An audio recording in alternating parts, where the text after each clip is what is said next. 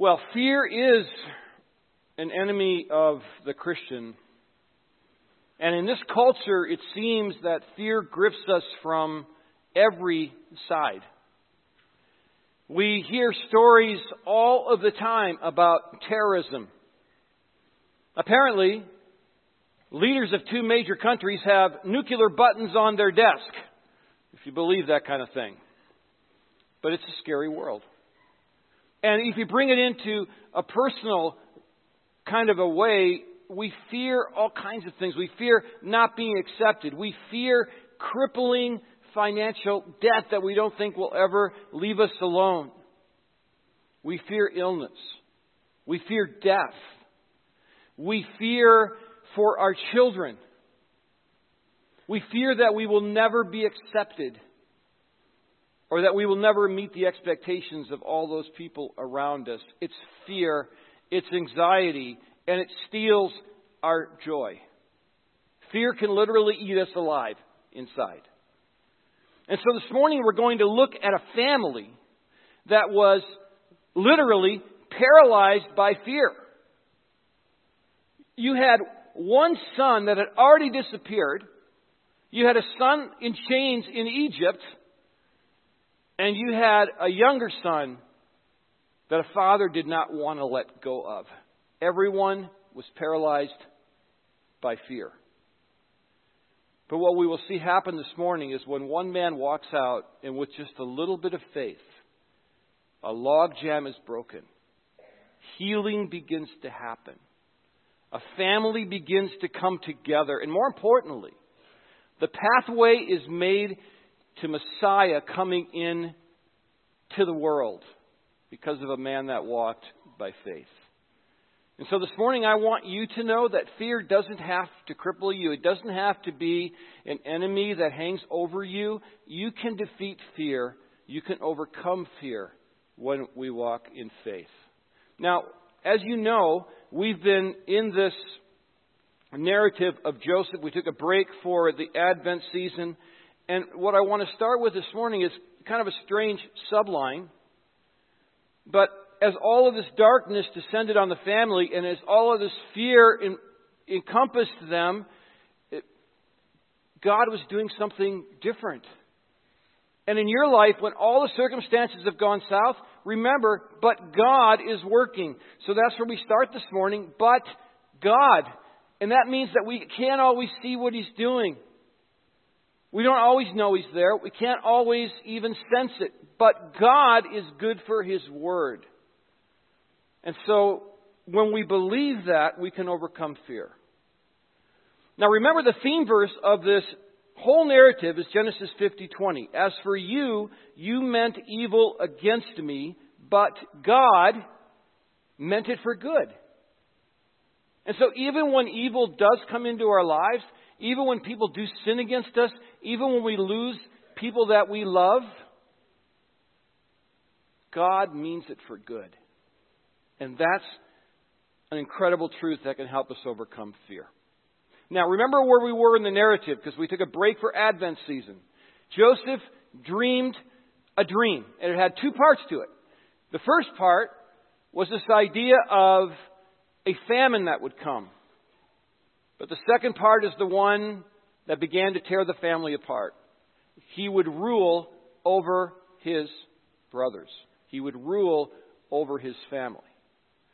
Now, as he announced this truth, his father, Jacob, named Israel, was incredulous, and he chided Joseph. But Moses tells us that he kept the saying in mind. He didn't totally dismiss the possibilities, but his sons did.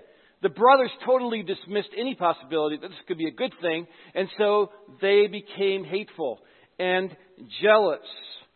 And even worse, Joseph had received this tunic from his father that not only denoted favor, but denoted that he now carried the birthright, even though he was not the oldest son. And so the brothers set out to kill Joseph and kill the dream.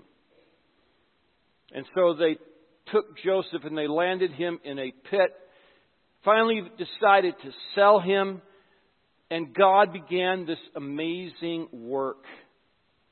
in the life of Joseph and the family. He ends up in the house of this executioner, the palace guard keeper, Potiphar, and he rules over his household, and he learns how to administrate. And after being falsely accused of rape, he goes to prison. And there God used that time to help train him even more until finally God set him where he wanted him to be. And that is second in command of all of Egypt. Because God had a plan that goes far beyond what anybody could see. What anybody could even believe. See, God knew that Israel needed to be saved. And Joseph was going to be his tool to do that. And so as we enter this section of the narrative, we see that the brothers have already been to Egypt once to get food because the famine had come. They didn't know, of course, that the administrator they were talking to was their brother Joseph. And he had said to them, when you come back, bring your brother Benjamin.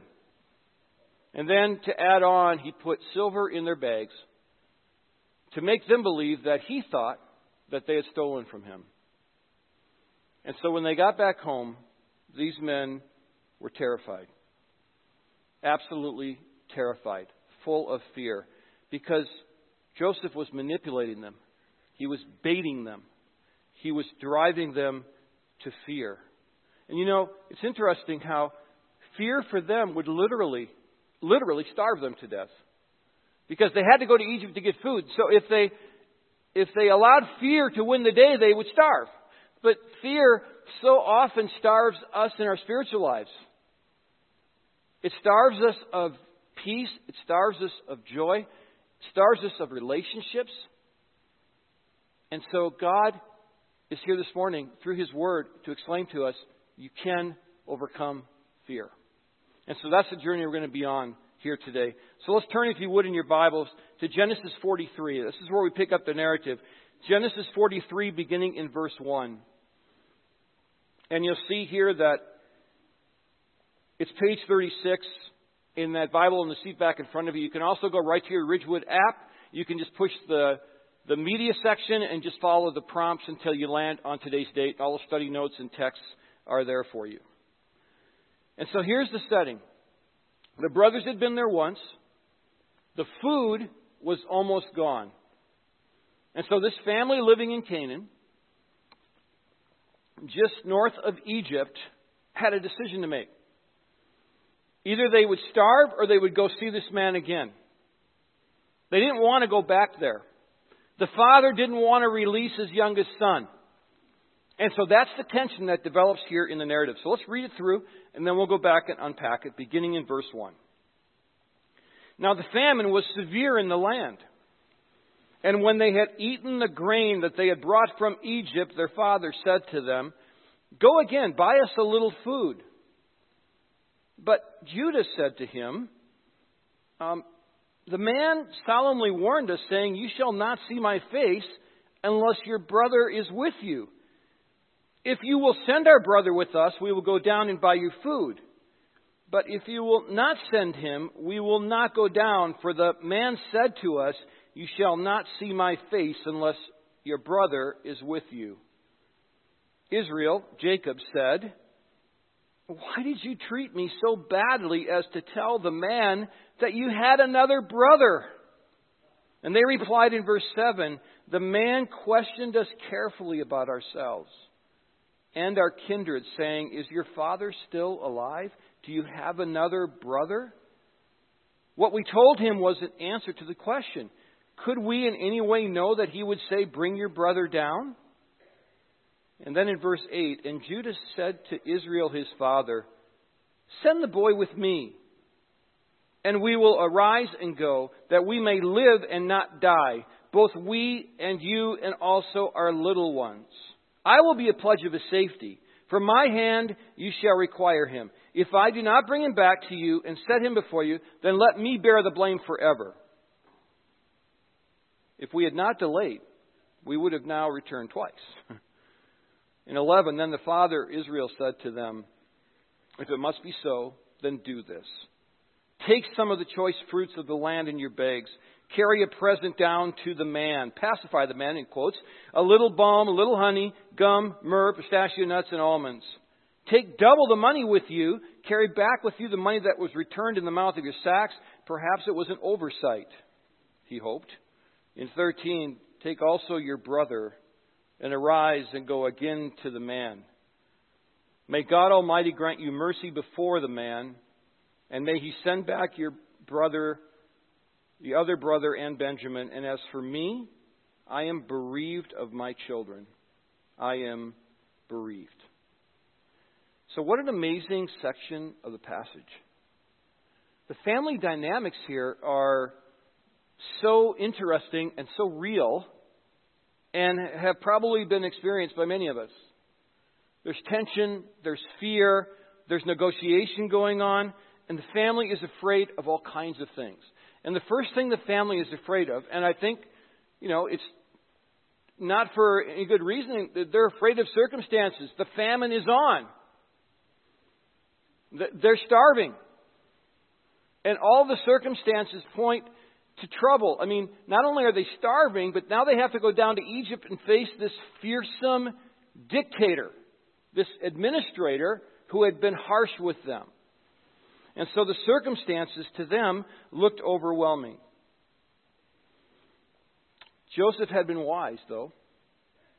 You see, Joseph had believed the dream. He believed that famine was going to come. So he went into Egypt and he stored all of the grain and filled every container possible so that literally in the Near East, the only place that you could buy food was from Joseph. That was it. And so now you have this family that had tried to kill him, had to go to him for food. But God had placed him there because God had a plan. And the family had not yet discovered the plan. And so they were reeling in fear. If you look at verse 2, Jacob tells his son to go back to Egypt. And when they had eaten the grain and they had brought from Egypt, their father said to them, go buy us a little food. And away they would go. Now, it's really interesting here the way Moses sets up the characters. You have Joseph, who is the one who has the food, who has all of the power, who knows all of the information, so he's not afraid because he's directing and he's manipulating. And then you have Jacob, the father, who was a man still grieving, and he was afraid of losing more because his son Benjamin was now at risk. And then you had the brothers who were the intermediaries between the two, and they were afraid of just getting killed, period. They were afraid that Joseph was going to kill them. And so you had this family paralyzed by fear. But the real tension and the real struggle is between the father and the son, between Joseph and Jacob. The father wanted to hold Benjamin tightly. Joseph wanted to see Benjamin. He wanted to reconcile with the family, but he wanted to see Benjamin. So then the tussle begins. And the problem for Jacob is that Joseph would win because he has all the food. And he has all the power. But as we see this narrative play out, we're going to see this tension continue to mount. And the struggle is between these two men. And Jacob, I think, was afraid because he felt totally out of control. He had no power in this. Jacob could only release his son in faith. But remember that God was doing things behind the scenes. God was implicitly working in this story. As for you, you meant evil against me, but God, He meant it for good. Something was happening here. Yahweh had raised Joseph to the throne because He needed to have him there in order to push His redemptive plan along. It wasn't about the brothers. It wasn't about even Joseph. It was about God. It's about God's plan. I read a tweet this morning from some Word of Faith teacher, and his take on this whole narrative was, Joseph had this dream. He saw his destiny. God wanted to prosper him, so he walked into his destiny. And I'm going like, no, that's not even the point of the story. The point of the story is that God was saving us from our sin. God was going to raise up Messiah, Jesus Christ, to save you and me from our sin. That's what's happening in this narrative. And it's amazing how God is going to move this along, and He's going to use the faith of the Father. It's not much faith, but He's going to use the faith of the Father to open up a logjam. Now, part of the reason that we fear so much is because we don't have all of the information. So, we see circumstances the way they are, not the way they could be, not the way even God sees them. And so we live in this constant state of anxiety because we think that our circumstances are going to win the day, and we forget the fact that God is doing something completely different. And that kind of faith will open up doors in your life, too. If you go back to the New Testament, there's a really interesting moment when this man named Jairus, who had a 12-year-old daughter that was sick. And Jesus heard some talk about this. He heard Jairus talking about it, and He intervenes. And I want you to see what He said to Jairus in Mark 5:36. But Jesus overheard them and said to Jairus, "Do not fear, only believe." Do not fear, only believe. You see, what's happening here, what Jesus is saying is that I have the information. I have the power. I have the spiritual food. I can save you. You don't know the whole story, so don't fear, just believe. It's a hard thing to do, but this is how we eradicate fear. We believe, because unbelief is what leads to fear. And this family was paralyzed by it. They were afraid of circumstances. All they could see was hunger and a fearsome man that wanted to destroy them. And they were deathly afraid. Here's the second thing they were afraid of. They were afraid of Joseph. They were terrified of Joseph. And Joseph was a man to be respected. No wonder they were afraid of him. If you look at verses 3 through 5, we see this fear ring out. But Judas said to him, Judas the son, the man solemnly warned us, saying, "You shall not see my face unless your brother is with you. If you will send our brother with us, we will go down and buy you food. But if you will not send him, we will not go down." For the man said to us, "You shall not see my face unless your brother is with you." Well, no wonder Judas negotiating. The man had looked right at them and said, if you come back here, you better have your brother. Or, and you can fill in the blanks. I mean, already Simeon, the other brother, was in chains in Egypt because he was the ransom for bringing them back. So they were deathly afraid of Joseph. And it's really interesting as we read through this narrative, the change in Joseph is palpable through the narrative.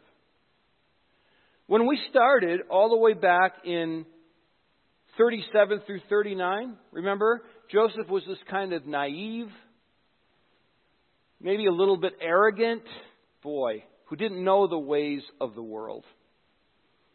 And then as he began to grow, and as his brothers tried to kill the dream, in 39 through 41, he becomes this man of integrity. He's not intimidated by Potiphar's wife. He's not intimidated by the guards. He's not even intimidated by Pharaoh. He's this man to be admired. But now here in 42 through 44, Joseph is a ruthless governor. And he exploits the power of his office. He's manipulating the family. He's baiting them because he wants to see Benjamin.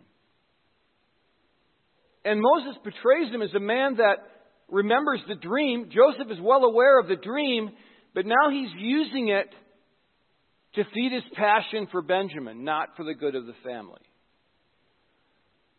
And so these men, well, no wonder they're afraid of him. Verse 5 just says it all. You shall not see my face unless your brother is with you. And so this is the tension. The father wants to keep Benjamin. The administrator with all the power wants to see Benjamin. Jacob had already lost one son. Another was in chains, threatened to lose another son. Didn't want to let him go. The administrator said, you have to bring him. So what would Jacob do? How would Jacob handle this? Because it would be his decision that would tell us what would happen to the family. Remember, the person that has all the information is Joseph. The brothers didn't know, and the father didn't know that Joseph was God's man for this, even though at this point he wasn't acting in such a way. And so my admonishment, my exhortation, my hope for you is that you will look beyond what you can see. Because you don't have all the information. I hope that you can believe that God is walking with you even when it doesn't seem like He is. It may seem that your boss controls you, that your husband will never love you. It may seem that your child will always be impossible and will always be manipulative, or that your finances are always going to cripple you. It may seem that no one will ever marry you. It may seem that you'll never have a true friend. That's how it may seem. But God is doing something else. And to walk out and step out in faith is when we begin to understand more about who He is. And in this narrative, Jesus is the one who is going to save us from our sin, but God is also saving the family. He's rescuing Joseph, and He's going to reconcile him. The brothers from their guilt, the father from grief. God has got a plan that encompasses so many people. What I've discovered in my life, even in the darkest of times, I still don't really understand the ripple effect that's happening and how God is working in so many lives all at once because of one event. But that's exactly what's happening here. The family's afraid of circumstances. They're afraid of Joseph. But God is controlling things behind the scenes. Now, here's what Jacob was afraid of. So we know they were afraid of circumstances. They were afraid of Joseph. But Jacob was afraid that he would lose more. This was his big fear. And for those of you who have lost something in your life, for those of you who have lost a child or lost a spouse or lost somebody you really care about, this is a real fear. This is terrifying. And so I'm with Jacob on this. When our kids go somewhere, or when Mackenzie says, I'm going to drive somewhere, there's an irrational, illogical fear that penetrates my heart and soul. Because I know something bad can happen. And I'm with Jacob. He had to be terrified. His heart had already been almost destroyed by what he'd been through. So Judah then understands this is a big problem. Because he sees his father and he's going, uh-oh. Dad over here is struggling. And so I'm going to try to make a deal here. He said, take also your brother and arise and go again, because Judah had given himself as collateral. Now in 14, may God Almighty grant you mercy before the man, and may He send back your other brother and Benjamin. He's letting him go. But here's this line. And as for me, if I am bereaved of my children, I am bereaved. Now, the wording is telling here. Go again to the man denotes fear and respect and awe. They don't know this is Joseph. But Jacob's acquiescence to let Benjamin go began to heal everyone. Because now he's stepping out in faith. And I think Jacob wanted to hope. I really do. I think he wanted to believe that something good would come of this, because remember, he had kept the saying in mind. And he wanted to see Simeon again. He wanted Benjamin to come back. He didn't know that he would one day be reconciled with Joseph. And so he says, I am bereaved. I don't think that's a statement of anger. I think it's a statement of disillusionment. He had seen too much. He had done too much. He had experienced too much of the ruthless world around him, and pessimism and hopelessness had entered his heart and soul. And so part of this story is for Jacob, to heal him of his grief, to help him to see a light through the darkness, because this man was struggling. And interestingly enough, when he said yes, go, life began to change for everyone. And as we see the narrative move, we'll see that in an amazing way. But here's the truth of the matter. Faith cuts through fear. And that's what I'm trying to tell you today. Faith cuts through fear. How do we ultimately overcome fear? We trust that God is doing something that we can't see because He's God. And if we are going to trust in our own human instincts, in our minds and our eyes, and only what we can see, then we are going to be locked in fear and anxiety our entire lives. Because you have to remember, Joseph will one day say these words. As for you, you meant evil against me, but God meant it for good. And we're spiraling toward that point because Jacob now unleashes this. And again, we have to understand that this story has got massive implications. In just a couple of minutes, we're going to go to the Lord's table and we're going to celebrate Jesus Christ. But that's the point of the story. Here's what had to happen. This little family in Canaan was starving to death. But this little family was Israel. This is Israel. And so God was saying, I've got to get this family down to Egypt. Yes, they're going to go into slavery. Yes, it's not going to be good. But they're going to grow into a mighty nation. And the only way to do that, God must have thought, amongst a million other ways He could have done it, is I'm going to take the son and I am going to train him how to run that country so that when that famine comes, he can invite his family to come and Pharaoh will bring favor upon them. That's the point of the story. So that Jesus Christ could come from Israel as the prophecies indicated, and He could die and atone for sin for everyone who believes in Him. For God so loved the world that He gave His only Son. That's the point of the story. And so we can celebrate that. We can celebrate the fact that God loved us so much, even while we were yet sinners. Christ died for us, but this is the pathway. This is how God decided to do it. This is what's breaking free now through the faith of this man. And here's the thing. You know, if you're struggling in your faith, then faith is a gift, so ask for it. It truly is a gift. We had a great weekend at a board retreat. So, as a board, we went to a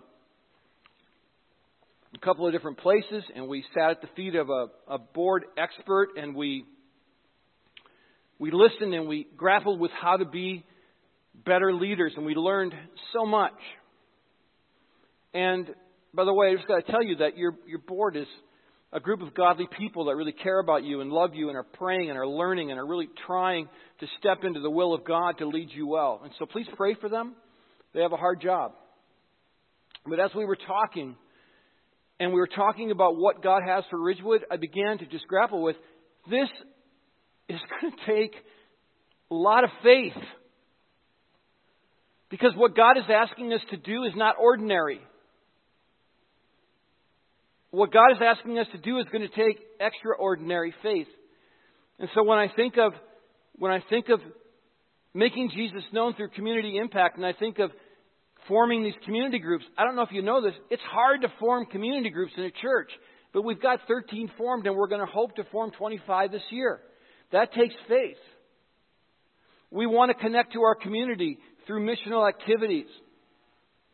We want to reach people through compassion ministries. We want people to come to know Christ. That takes faith. A lady came up to me this morning right before I walked in here. Remember that lady you met last week? Yeah? She accepted Jesus the same day. That's what we want. We want that flood to happen. That's worth celebrating. But it takes faith. If we want to build a ministry for those with disabilities, it seems impossible because it's hard. But we can through faith. And if we want to multiply as a church and develop leaders and maybe start other churches, that's going to take faith. But here's the point. If we ask for faith, then God will provide it for us because it is a gift. And this family here is living off the faith of a father who is very unsure. And they have been crippled by fear.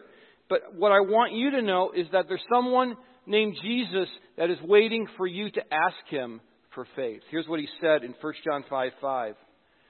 Who is it that overcomes the world except the one who believes that Jesus is the Son of God?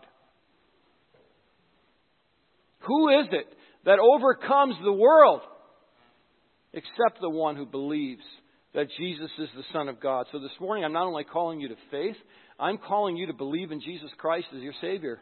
I'm calling you to give yourself fully to Jesus. What are the areas in your life where you know that you are hanging on and you're struggling and it's full of darkness and doubt and fear?